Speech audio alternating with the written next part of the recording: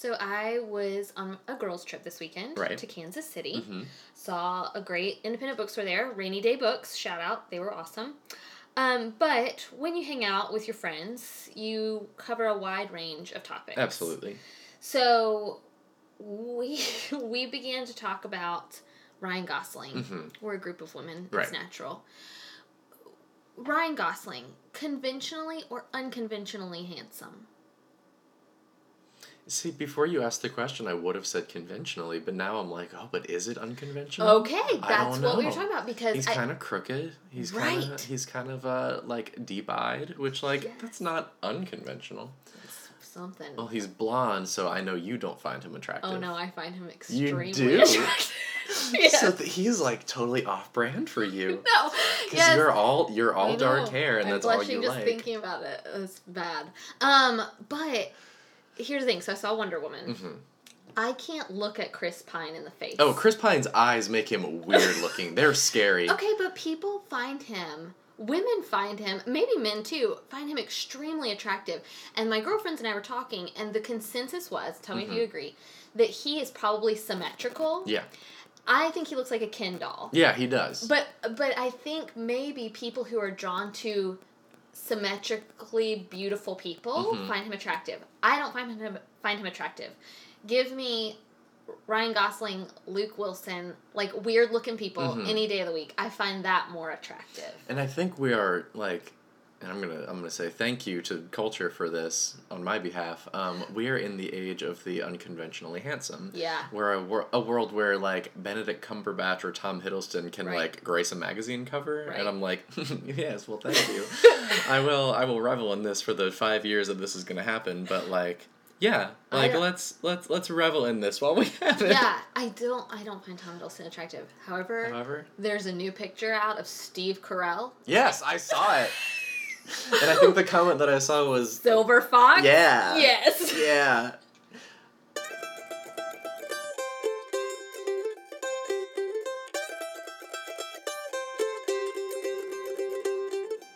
Welcome to episode 125 of From the Front Porch, a collection of conversations on books, small business, and life in the South. My name is Chris Jensen, and it's the first week of school. And I'm Annie Jones, owner of The Bookshelf, an independent bookstore in beautiful downtown Thomasville, Georgia. June is over. Praise the Lord. June. It's officially summer, which we talked about last week. Yes. It's hot. Hot as you know what. As something. Hot as something here in the South. I walked outside a lot today. Yes, because you're back in because school I started teaching again this morning, and woof. I don't even know how you put on pants. It's not easy. No. I'm wearing shorts right now, and it might be the first time you've ever seen me in shorts. One other time. One other time? I mark them in the calendar. Okay, yeah. Chris wore shorts today. I did that in college for a full semester because I took this one professor for 2 classes. So I had him 5 days a week. And by week 2, I was like, I wonder what would happen if I, made a chart of everything he wore for a whole semester. Of course you did. And so I did. Well, that was a great use of your time. It really was. It was great. Yeah, so June for me was not the best month, and as a result, not a great reading month. And someday it might be a fun podcast episode. I had a friend ask me, during seasons of overwhelm and stress, do you read more or less, or how do your reading habits change? And I think that'd be a great topic, because my reading habits change significantly when I'm stressed or overwhelmed. Mostly they disappear. Yeah. Netflix becomes my friend. Yeah. Which I get, and this month was so busy for me. Yeah. In a different way, where I was traveling a lot. Yes. And I had this third job that I picked up that was such a mistake and consumed the last 3 weeks of my life. Yeah. And I got paid for it. Yeah. And it's Is over. It done now? It's done. All right, you it's did done. it. Done. That's all but that matters. I sent the last things to the person who was supervising me, and she just did not respond. Oh. Not a thanks for what you got finished, because I didn't finish the 3 things that I was supposed to do. I finished 1.5 of them because the first one took me so long. Right. Oh God. And it was just nothing. All right. Well, now you know not to do that again. Not gonna do that Lesson again. learned. So I read 1 book. All right. Well, I don't know how many I read. I think 6-ish maybe. But they were. The good news is, I think I read mostly really great books, so I'm excited to talk about them. Awesome. Oh, so let's start in with the aptly named The End We Start From. Oh, how perfect. So The End We Start From, I read as an ARC. It does not come out until November. I feel like I do get a lot of flack. But here's what you have to understand about the book selling world. I really have to read about 3 to 6 months ahead. You have to be 6 months ahead, yeah. So that is where I'm coming from. So when people see me post on Instagram and wonder, why can't she post about something out right now that I can go buy? Yes, I agree. But I have to. Yep. I have to read ahead. So The End We Start From is by Megan Hunter. I believe it's a debut novel. It is super thin. Like, I think you or I might call it more of a novella. Mm-hmm. And the format also just read like a novella. And the cover is striking. It's beautiful. Yeah. The ARC cover is going to be slightly different from the final cover. But the final cover still has this like dripping world kind of thing. And there's... Anyway, it's really cool if you look it up. It's really beautiful. But it is about a woman who gives birth to a son right after... this catastrophic flood hits London. And I'm kind of under the impression it's like one of those... I mean, it read very post-apocalyptic. So, like, this was a devastating... But I can't tell if it covered the whole Earth or if it was just this awful, awful London flood that kind of changed people's lives. We never know the woman's name. Okay. So that's another reason it felt like a novella. It felt very... otherworldly to me. Like, we never learned the woman's name. The characters are called by their first initial. It's totally outside my genre. Right. But I read it because I thought the cover was super striking. And it was short. And it was short, so it felt like, okay, I can read this and just see if I like it. And that's what I did one night before bed. I had finished another book, and I was like, I'll just start this one. Well, then you start it, and you really finish it in an hour. Yeah. It was... really, I think I say beautifully written too much, but I don't know how else to say. It was just really striking. Because of the abbreviated nature of the story, every sentence mattered. Yeah. Like, every sentence counted. Like, there was no fluff. You would love this book. And I just kept thinking of you because it's kind of a mother-son story. Yeah. Because she's trying to be a new mom and make the right decisions for her child in the middle of absolute chaos. The language reminded me of Jenny Oval's Department of Speculation. Okay, yeah. And it's blurbed by Emily St. John Mandel, and you and I kind of roll our eyes at all that, but it is, to me, comparable to Station 11 just because of its kind of end of world, or maybe not even end of world, but how do we handle a different kind of world? Yeah. And let's also be clear, we love Station 11. Oh, yeah, let's be clear. I still have all the hype and praise for that book. It's just the comp title for every, like, kind of weird, kind of sci-fi, kind of dystopian literary novel that's come out the past 3 years. Yeah. But this is excellent. It's super different for me.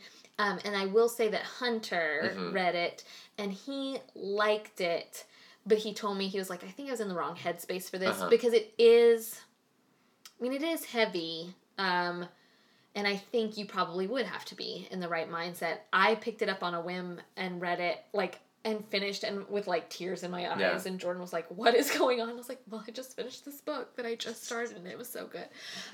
Yeah, if it's really short, give it to me, and I'll read it. Yeah, you would like it. And I think, so I gave away a copy, I think, but I have mine, so I'll give it to you. Cool. It's really good. So The End We Start From by Megan Hunter comes out in November, and stay tuned because our Book of the Month Club stuff is going to kind of change, and I think it's going to be one of my selections. It'll be maybe your November, December pick, one of those? Awesome.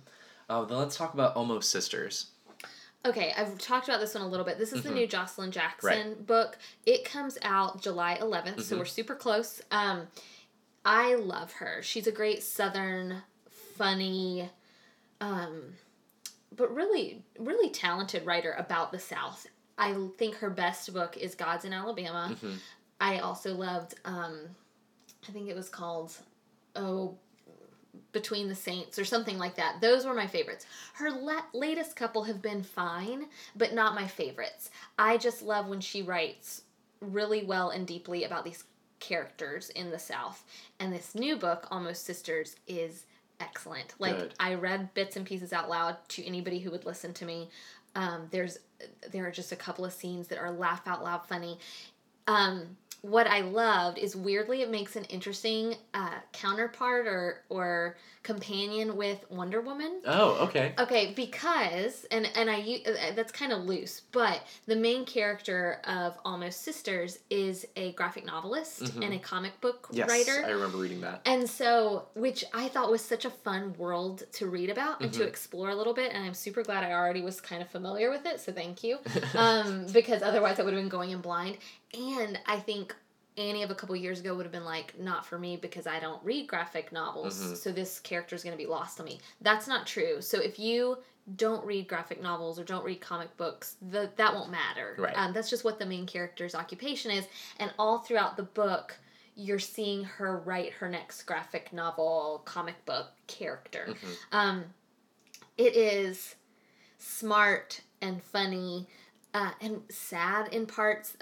So this young woman returns to this Alabama town where her grandmother is kind of going through some really serious health issues, and it's affecting her, and then a family secret comes to life. Like, it takes a couple of twists and turns that you don't really see coming. And then she is also really honest about race in the South. Good. And the New South, and that there are still bits of the Old South that peek through in the New South. Right. And I just love a writer who paints the South with all its flaws, but still acknowledges that this is a part of the country which is just filled with interesting characters and quirky stories. And Almost Sisters is perfect summertime reading. Perfect. It's, like I said, it's well written, so it's not complete fluff, but you'll start it, and I had trouble putting it down. It's excellent. That's great. Can't talk it made I want to say it made Publishers Weekly most anticipated books of the summer. I think it did. Which is always exciting. And well deserved. Good. This is her best book in years, I think. So, excellent. Yeah. That's good to hear. Yeah. The cover makes no sense. Yeah. I would just like to say. Yeah. Somebody else who has read this, maybe I will contact Modern Mrs. Darcy. I do not understand the cover of this book at all. So I'll have to pick that bone with somebody. Have at it. Let us know what you think of the cover. Yeah. How about Heating and Cooling? This book is by a Southern writer as well. Her name is Beth Ann Finley. People will recognize her from a book called Great with Child, which I have not read yet, but it gets rave reviews for women who don't typically read a lot of baby books. So that turn of phrase is always so weird to me, just because Great with Child means something completely different than Great with Children.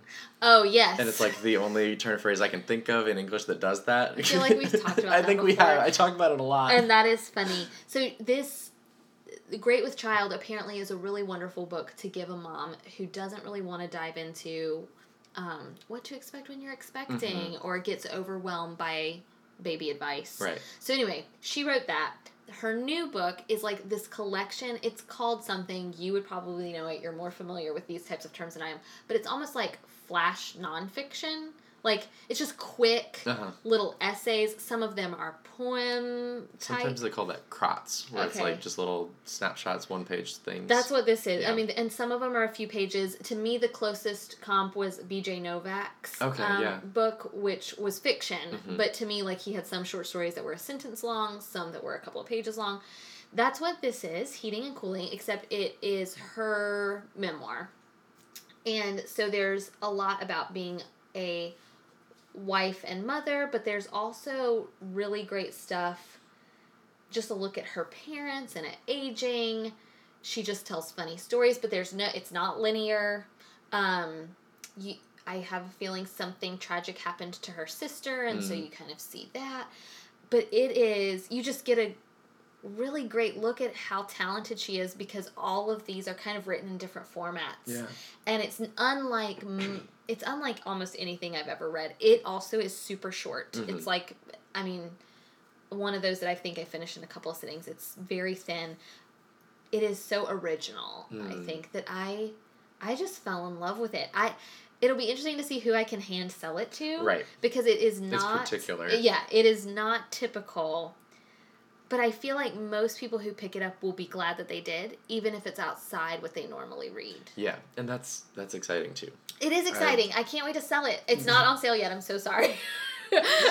As I raise a finger in the air. It is not on sale yet, and I cannot remember the on sale date, but it's a fall. And it's I'll, a fall I'll title. have it in the show notes for sure. Okay. The next one is also not out yet. It's the new Celeste Ng, I believe, Little Fires Everywhere. Chris, wait, did you read Everything I Never Told You? No, but my mom just bought it, remember? Yes! This ARC came in, I think, 2 weeks ago on a day when I was working alone in the store, and I was like, I know Annie wants this. Thank you. And so I put it on your desk. Thank you, because if you had taken it, I would have been so upset. I would not have taken it, because I knew you wanted it.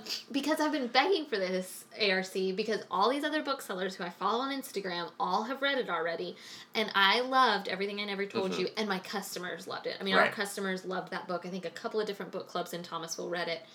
If your book club hasn't read it, it's excellent. So if you're listening to this and your book club has not read Everything I Never Told You, go ahead and snag that one. Little Fires Everywhere comes out in September. Mm-hmm. I took it on my trip to Kansas City. I started it on the plane, read it through 2 flights, was in complete... She is a masterful storyteller. I can't get over this book. That's so good. It's so good. And then I had this wonderful girls' weekend, and many times I was like, I can't believe I'm doing this instead of reading that book. Like many times I was thinking, you guys go into this store, and I'm gonna just finish. read this book on this bench outside. Because I just had like a couple chapters left after my last flight there, so I finished it on the flight back, and it was this moment of. So when I finish a really good book, I'm talking like Gilead, Station 11, like one of my favorite books of the past decade, I always have this moment, like I don't even know how to describe it. It's not where I'm tearful, but kind of, like, and I kept telling myself, don't cry on this plane, don't cry on this plane. But it wasn't that I was crying because it was sad, it was just I finished it and felt this immense sense of I had just read somebody really talented. Right. Like I had just read something really good. It's a dysfunctional family story, but there are many different stories kind of woven throughout this novel.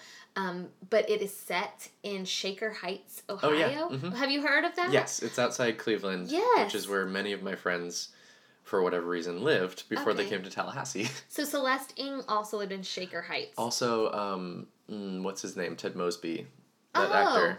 Oh, he is from there? So what I would be curious about is how based in reality this novel is, but apparently, according to this novel, Shaker Heights was like set up as this idealistic community. And so many of the families who live there have lived there for generations, or, you know, they've made a purposeful decision to live in this carefully planned community. And the family at the center of this novel, the mother in particular, she's not a very likable character, but she's extremely well written and well constructed. She just loves rules and regulations, and so she loves raising her family in this community that also loves rules and regulations. And then, of course, cracks in those start to come to light.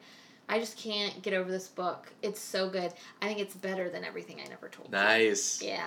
It's so good to have a good follow-up. I know. It's not a sophomore slump. I can't tell you how relieved I am. Because I thought, what if I read this and I hate it? I didn't. It's so good. Oh, so good. Top of the year?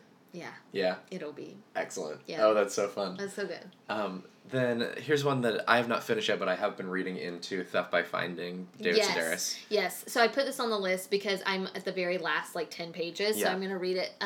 But you and I have talked about it at length.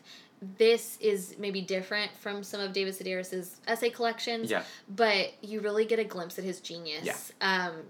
And you get to kind of watch his story unfold. And I didn't know if I would love just reading somebody's diary entries, but oh, how wrong I was. Yeah. It's so good. Both times I've seen him read, he's just brought out his diary and read some entries, to conclude his reading. I totally forgot about that, but you're right. And I knew what I was getting into a little bit, but to even go back to 1977, this is a long time ago. This is before he's really David Sedaris, right?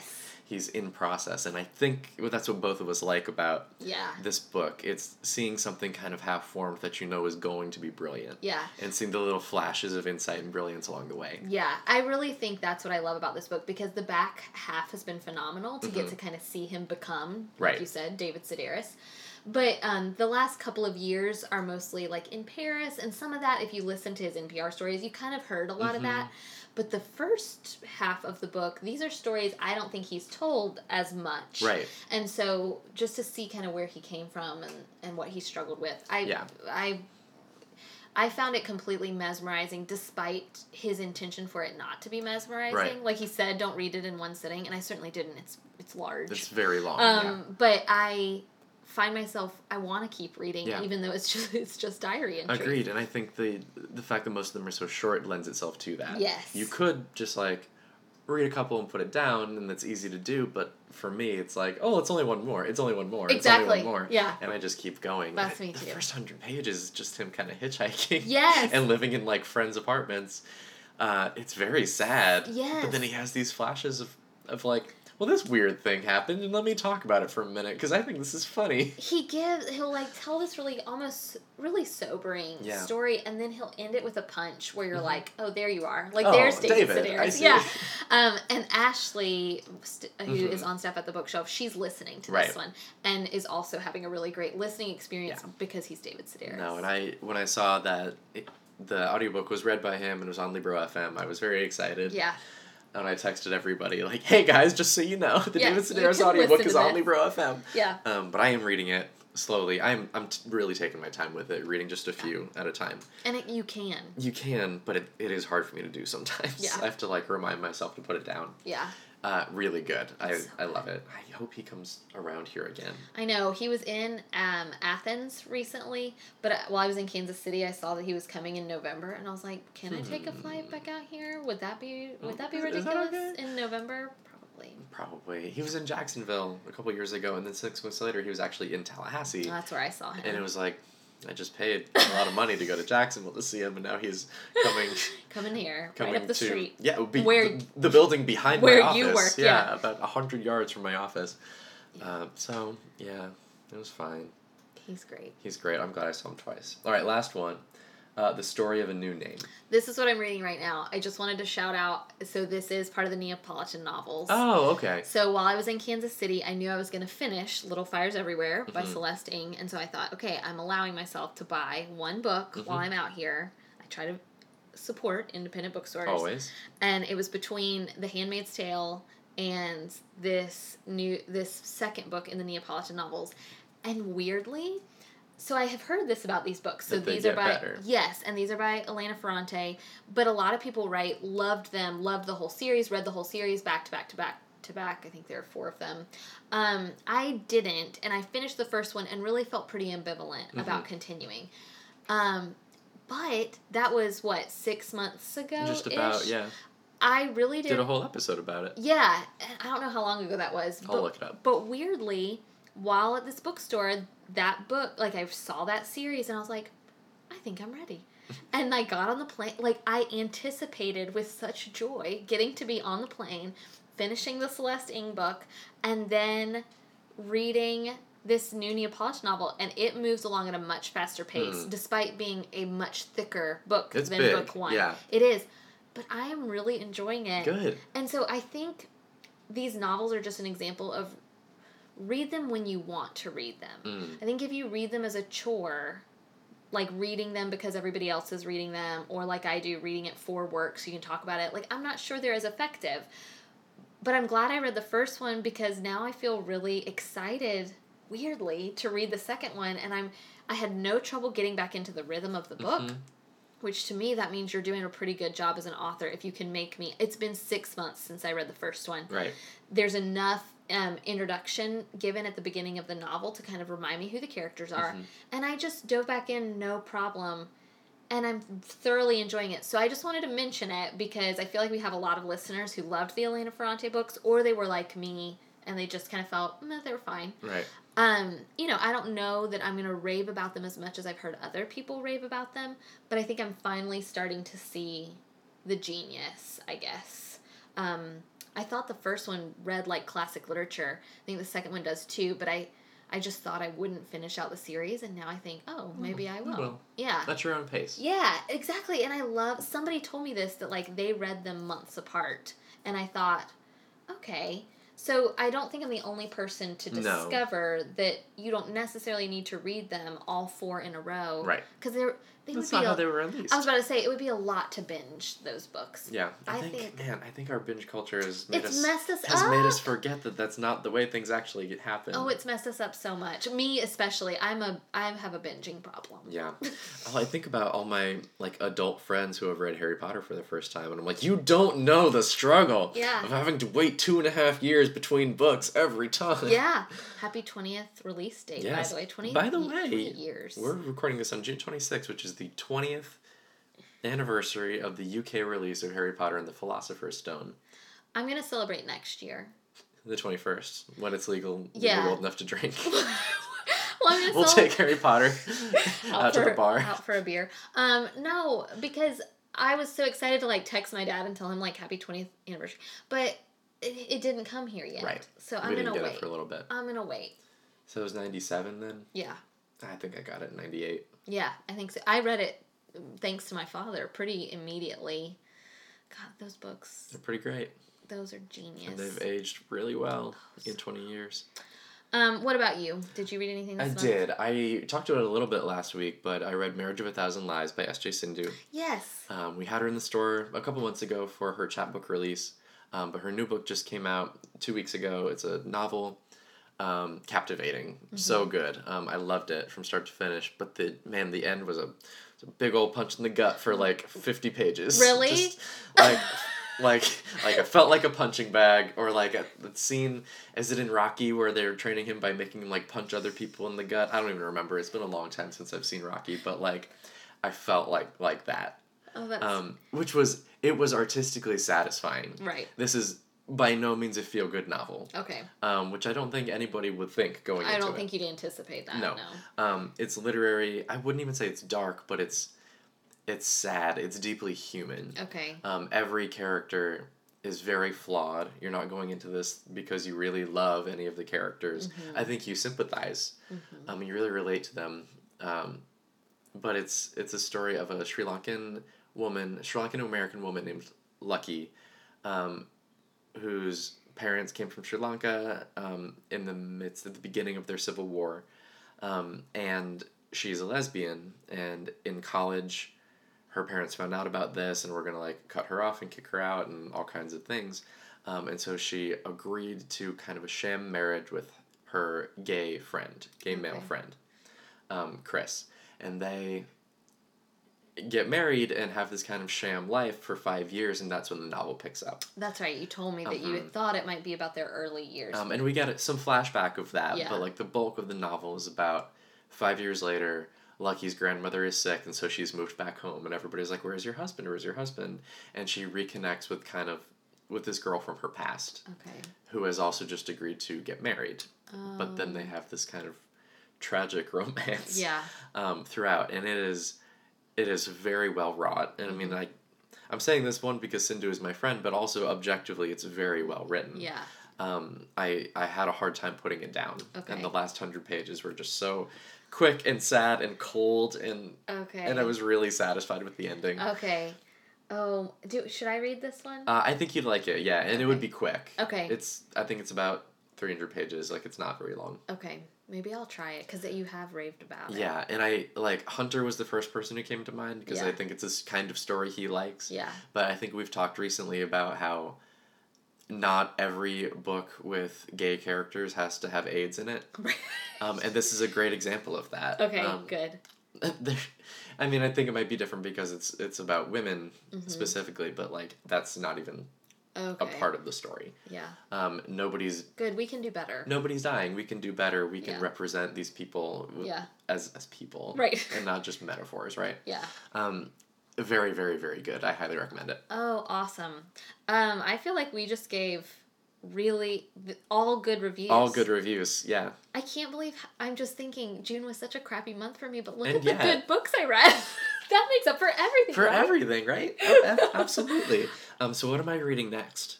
Because I really want to read Rabbit Cake, but I also really want to read that short one that you were talking about. Read the short one. I'll bring it this week when you... Are you working Saturday? Yeah, I'll bring it Saturday. Perfect. Because you'll love it and you'll fly through it. It's so good. Good. I hope I'm not wrong. I'm sure you're not. Like I'm raving about it so much. I'm like, oh no, maybe he'll hate it. And one that I'm looking forward to, speaking of Book of the Month Club, I think comes out in October with the new Jennifer Egan novel, Manhattan Beach. Oh, yeah. So, like, you haven't read Visit from the Goon Squad yet. I know. Let's bring that up again. Your please. eternal shame. But I loved that book, so I'm really excited for the new one. Oh, good. Maybe we can get you an ARC. I'm hoping. Okay. Anyway, find us on social media. Yeah. Another thing you can do is leave us reviews. Yes. We asked you last week to start giving us some more reviews on iTunes and on Stitcher, and we got quite a few. You guys are great. We're trying to get up to 150 reviews and ratings on iTunes. I think we're about 40, no, less than that, 30 something away. Yeah. We can do it. We can absolutely do it, and 150th review is going to get a little prize package from us. We are brand new on Stitcher, only about 3 or 4 weeks, I think. And so we only have 1 or 2 reviews right now. I would love to get that up to 25 as soon as we can, right? So please do that. Please follow us on social media at Bookshelf TiVo. We're pretty active on Instagram, and we're fun on there too. I hope so. We have stories. I look at our Instagram all the time, and many of you follow our personal Instagrams, which I'm never going to not think is weird, but it's fine. I don't mind. It's so good, but it is so different. It's just like, oh, these random people are liking this picture of me on the beach, but okay. It was a good picture. Well, thank you. It's very nice, and I enjoy it. I'm just not used to it yet. Yeah. But that's fine.